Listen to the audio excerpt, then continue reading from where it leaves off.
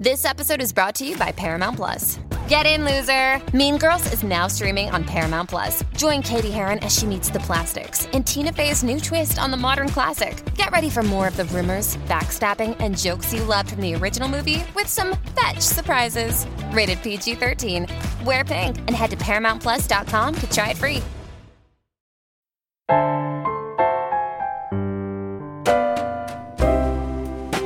The universe has good news for the lost, lonely, and heartsick. The Sugars are here, speaking straight into your ears. I'm Steve Allman.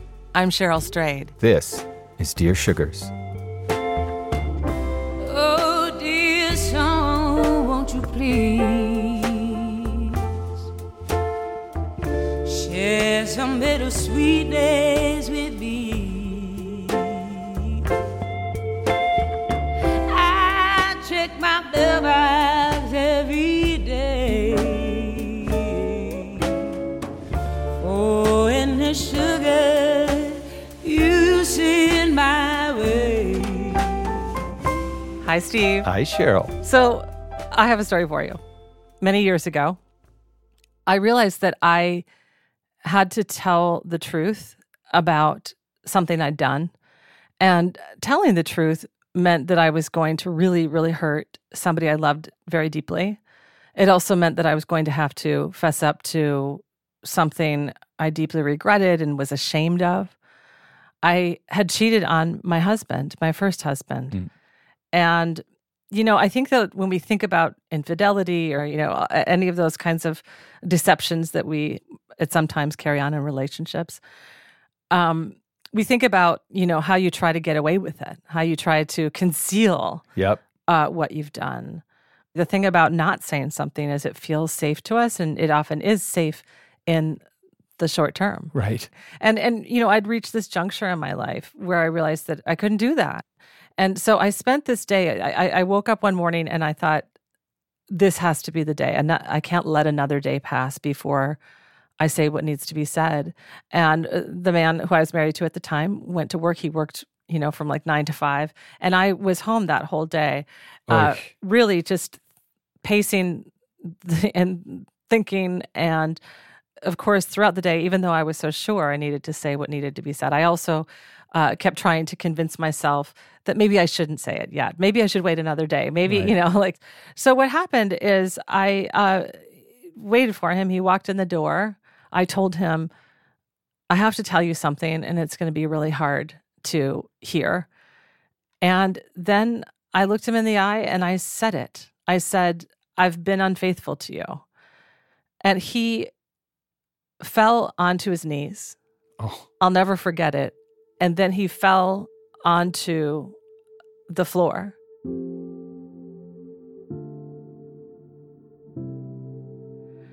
And he was actually holding a guitar. He was a musician. He was holding a guitar when this happened. And I remember to this day, you know, more than 20 years later, the sound, the twangy sounds that the guitar made beneath him as he sort of collapsed on top of it. Oh, gosh. And he cried. And obviously, it was an incredibly painful moment in my life. I cried too.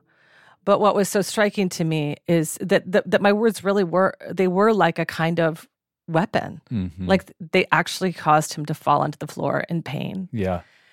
And also they changed our lives. It wasn't that what was true wasn't true before I said it, but when I said it, it became a truth by which we had to then live our lives and make decisions.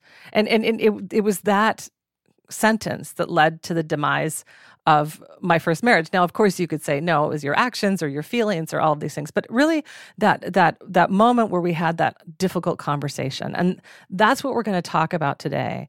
The power of speaking the truth, the power of saying what's hard to say, and the consequences of using that power, and also the consequences of when you don't say it. Yeah. Let me read our first letter. Dear Sugars, my mother-in-law lives with us, me, my husband, and our 2 children. She moved in to help out when the kids were first born. It was tough, but we adjusted. We held family meetings, spoke about who would take care of the kids when, and made it work. I'm so grateful she was there to help us during the first year of each of my kids' lives. My daughter is now 5 and my son is 3. They have both been in daycare for 2 to 4 years. During this time, my mother-in-law has moved in and out of our house twice before moving back in because she couldn't afford to live alone. Currently, she's been living with us for over a year while she gets her finances back in order. She recently claimed bankruptcy because of her spending habits and budgeting. She says she doesn't want to live with us forever, but is not changing anything in terms of finances, and that worries me. And yet, I'm hesitant to approach the subject of her moving out. We wouldn't force her to leave tomorrow, not even in the next few months, but we'd like to put together an exit strategy, if you will. What I don't want to happen is her to move out and then back in again in 6 months like she has in the past. She's been in our house most of the time since the kids have been born, and she's like a third parent. Every time she leaves and comes back, it's unhealthy for the kids. Since she helped us with the kids for so long, am I obligated to let her live with us indefinitely or at least another 5 years? At what point do we give her a deadline? Do we discuss her finances and spending? My husband is supportive of our decision, and he knows we need to have another family meeting about this, but I fear I might come off as ungrateful for the things she has done by pressing this issue. Signed, Ungrateful Daughter-in-Law. This is obviously fraught because, there's saying something hard and then there's saying something hard to your mother-in-law. That's always, an incredibly complicated situation.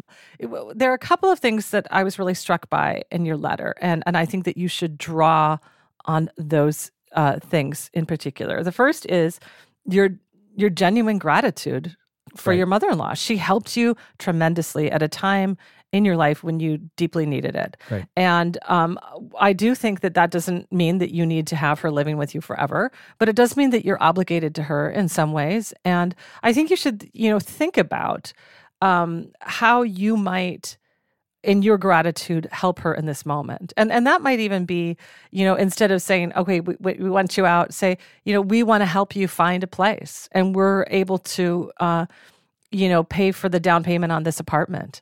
Or we're able to give you a couple $1,000s to help you get going. And, so that it's a positive, solution-oriented conversation rather than one that is saying, get out.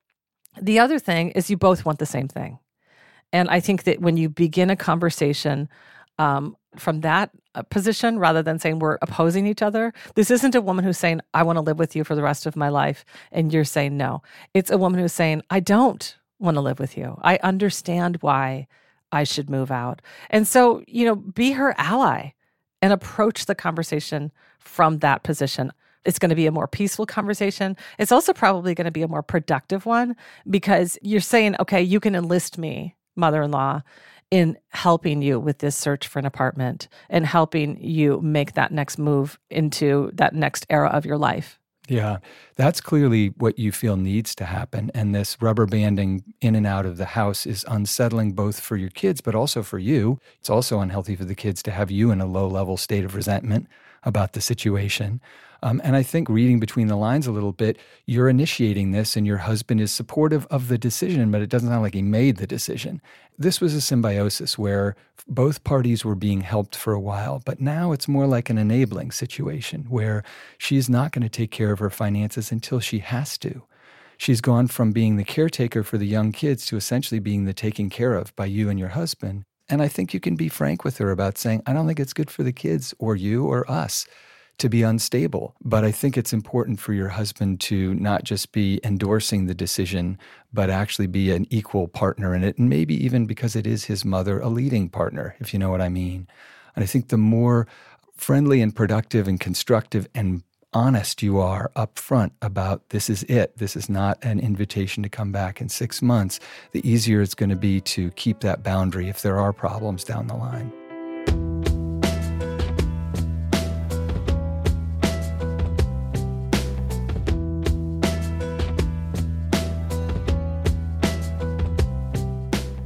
All right, let's move on to our next letter.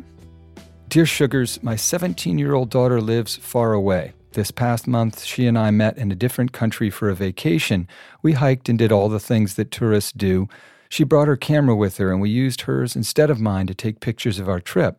One day, while she was sleeping, I decided to download our photographs. When I plugged her camera into my laptop, I was asked if I wanted to download all the new pictures. I clicked yes.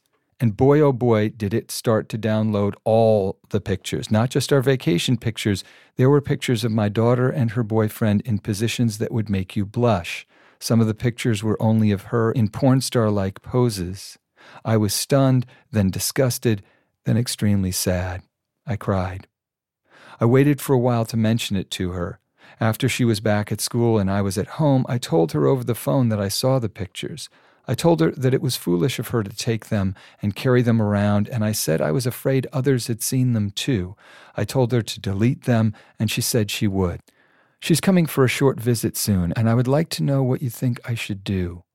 I feel like she has somehow disgraced herself, and I am sad about it. I have 3 main concerns. 1, she is young to have sex. I understand that ship has sailed. She has had the same boyfriend, her first, for a year now. She has been on birth control since she turned 16. 2, she shouldn't have taken these pictures. What if her boyfriend turns against her and uses these pictures against her?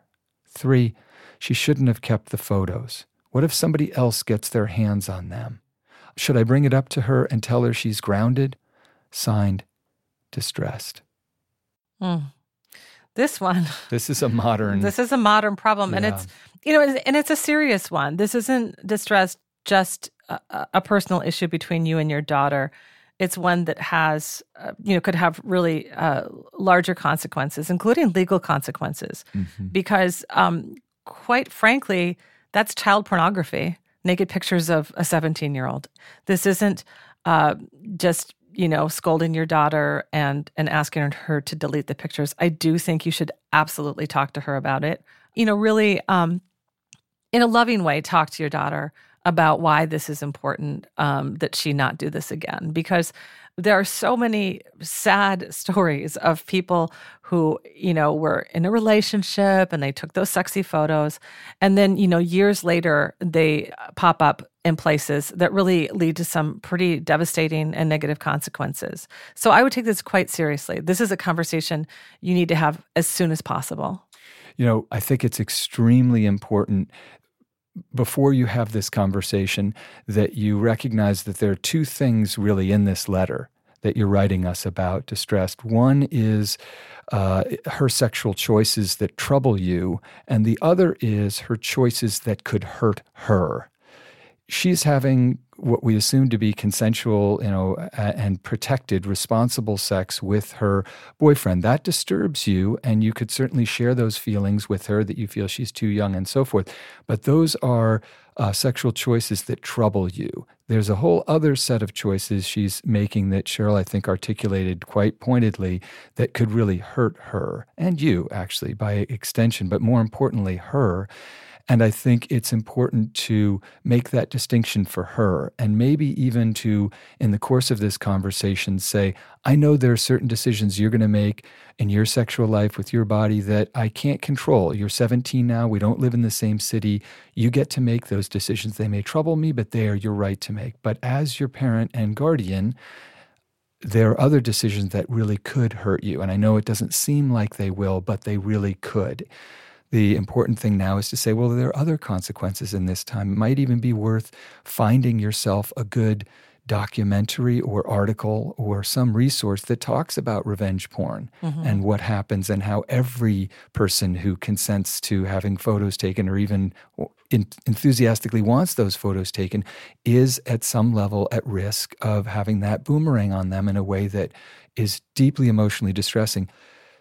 All parents who have, raised kids through adolescence, especially in this generation where there are things like a permanent cloud, which has a record of any photo that you might take with your boyfriend or partner, they tell me, keep the lines of communication open. Do as much listening as you can, as much asking questions as you can. So in addition to talking with her about this and setting out quite clearly your concerns about decisions that could really harm her, I would also use this as an occasion to talk about, well, what is this relationship with this fellow about?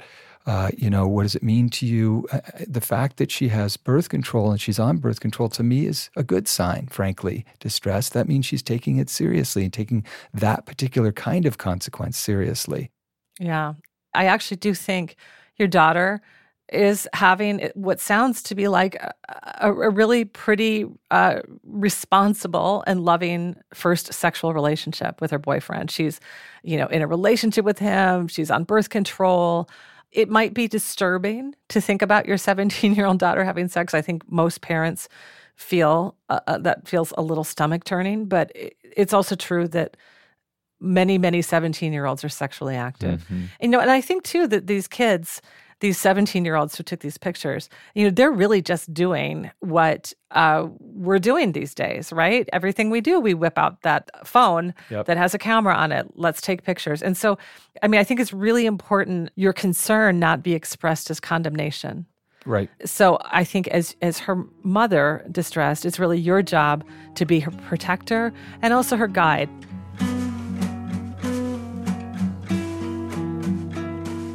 We'll be right back after the break.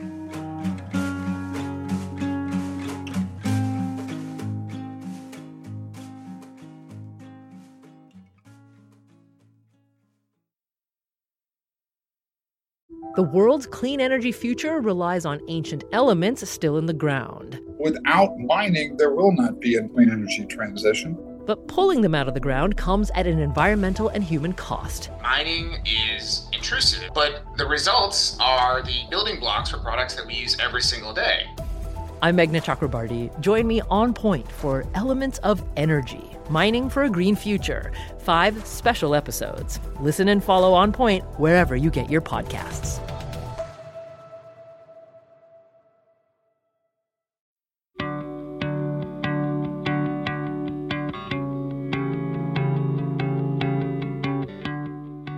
Okay, you ready? I'm ready. All right, here we go. Dear Sugars, I've been raising my 2 daughters as a single mom since they were almost 6 and 3. They're now almost 20 and 17. My ex, I'll call him David, is a drug addict that has been in and out of jail in their lives for all that time. My oldest daughter has struggled with his absence most of her life. She had a stronger memory of her father than her sister from those brief early years, and it took her a long time to accept him for who he is. She would often blame any issues on him or me for divorcing him. I always struggled with figuring out how much of her issues had to do with his abandonment of her and how much was just normal childhood struggle. I don't think she stopped hoping for him to be there for her until he texted her during her high school graduation to say that he wasn't going to make it. Very recently, we have learned that she struggles with clinical anxiety. She continues to live at home while she works her low-paying but dream job. While we still have issues, they are mostly related to her anxiety and figuring out how to manage that. She leans on me quite heavily for emotional support. I'm trying to help her, but at the same time trying to let her make her own adult decisions as much as possible. None of that, however, is the reason I'm writing. I'm writing because I've kept a secret from her for her whole life. I don't know if David is her biological father. Around the time I got pregnant, I'd left David for a brief period of time and slept with another man. This man was no more father material than David.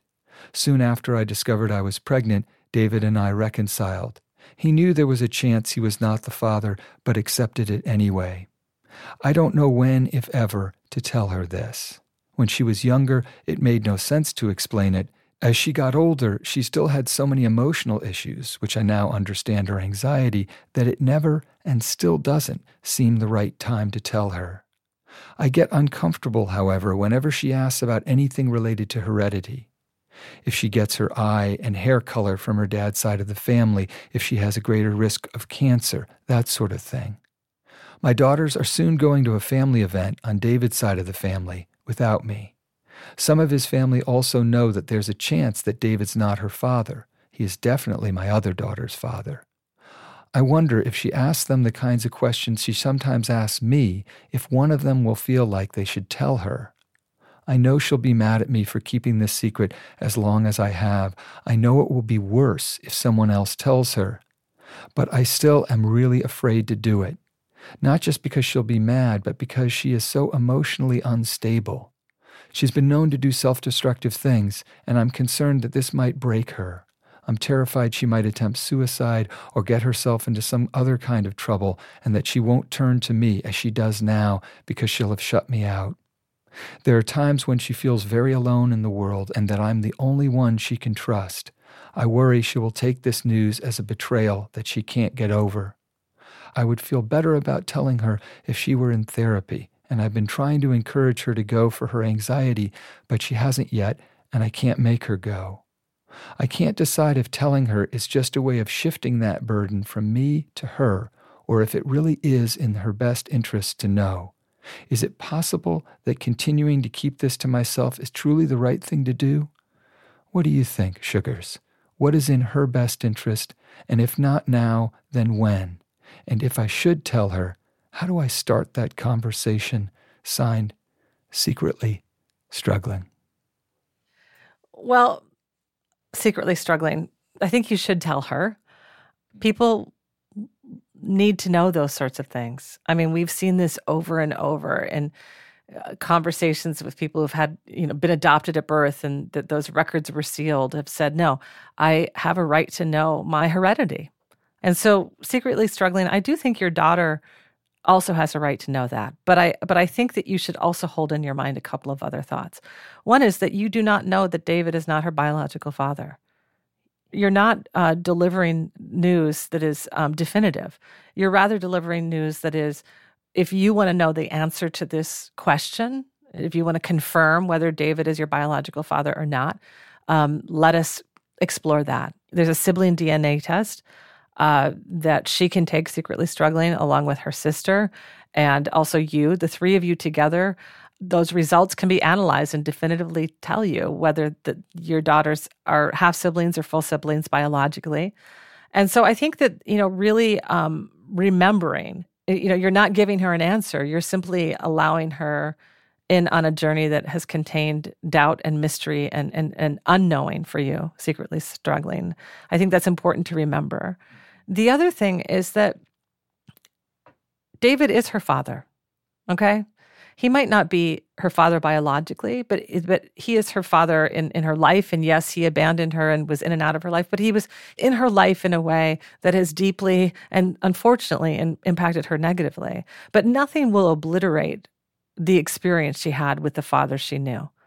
And I think one part of reckoning with this, if she does indeed find out that this other man is indeed her biological father, is to remember that David will always be the father he was to her, whether they were biologically connected or not.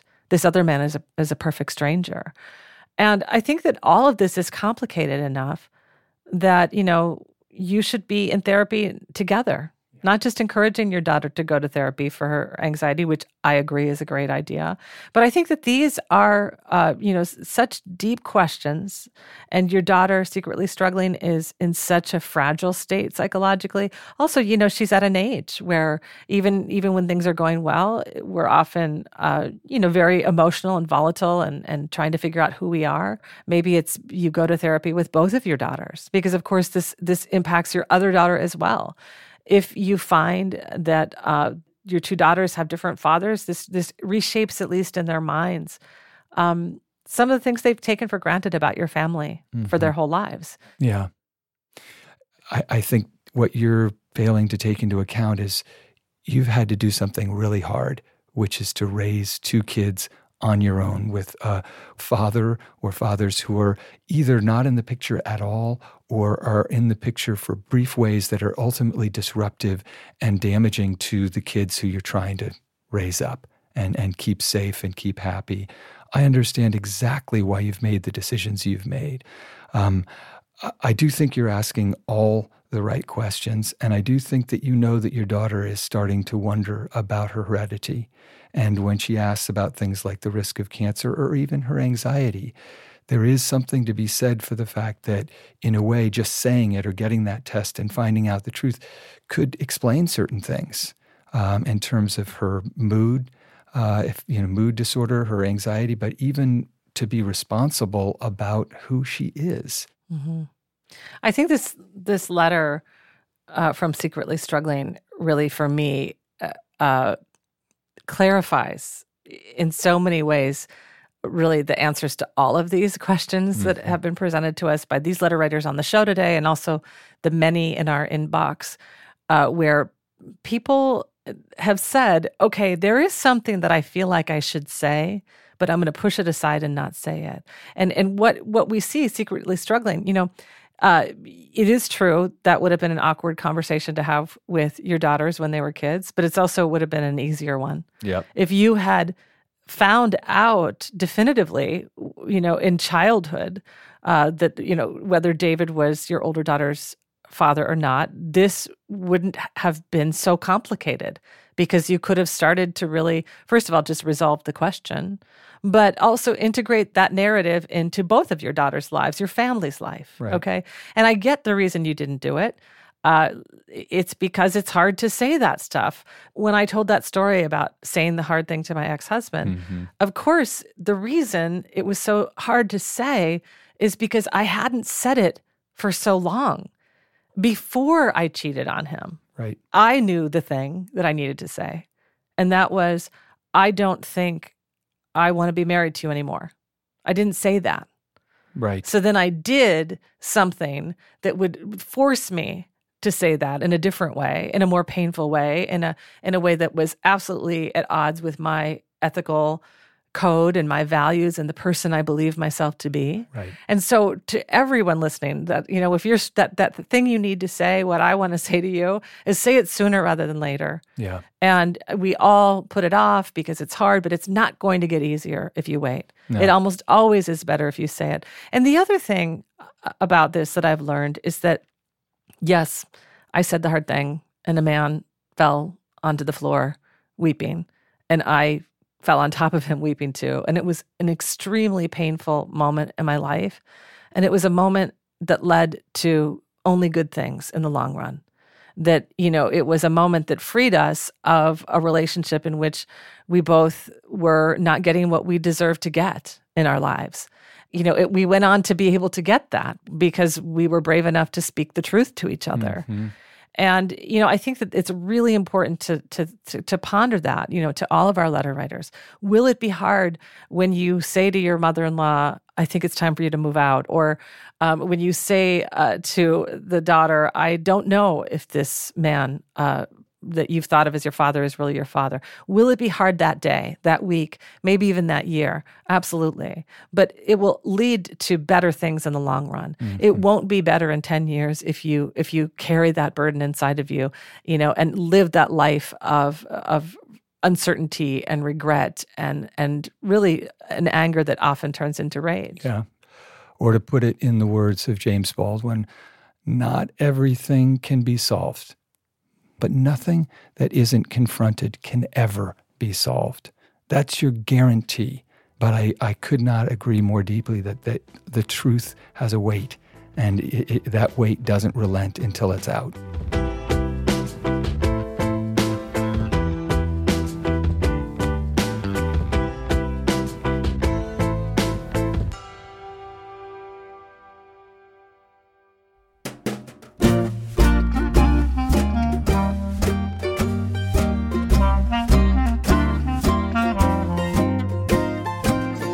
Dear Sugars is produced by the New York Times in partnership with WBUR. Our producer is Alexandra Lee Young. Our editor and managing producer is Larissa Anderson. Our executive producer is Lisa Tobin. Our editorial director is Samantha Hennig. We recorded this show at Argo Studios in New York City with Paul Ruest. Our mix engineer is Josh Rogeson. Our theme song is by Liz Weiss, and other music is by the Portland band Wonderly. Please find us at nytimes.com/Dear Sugars, and please send us your letters at dearsugars@nytimes.com. That's Dear Sugars, plural, at nytimes.com.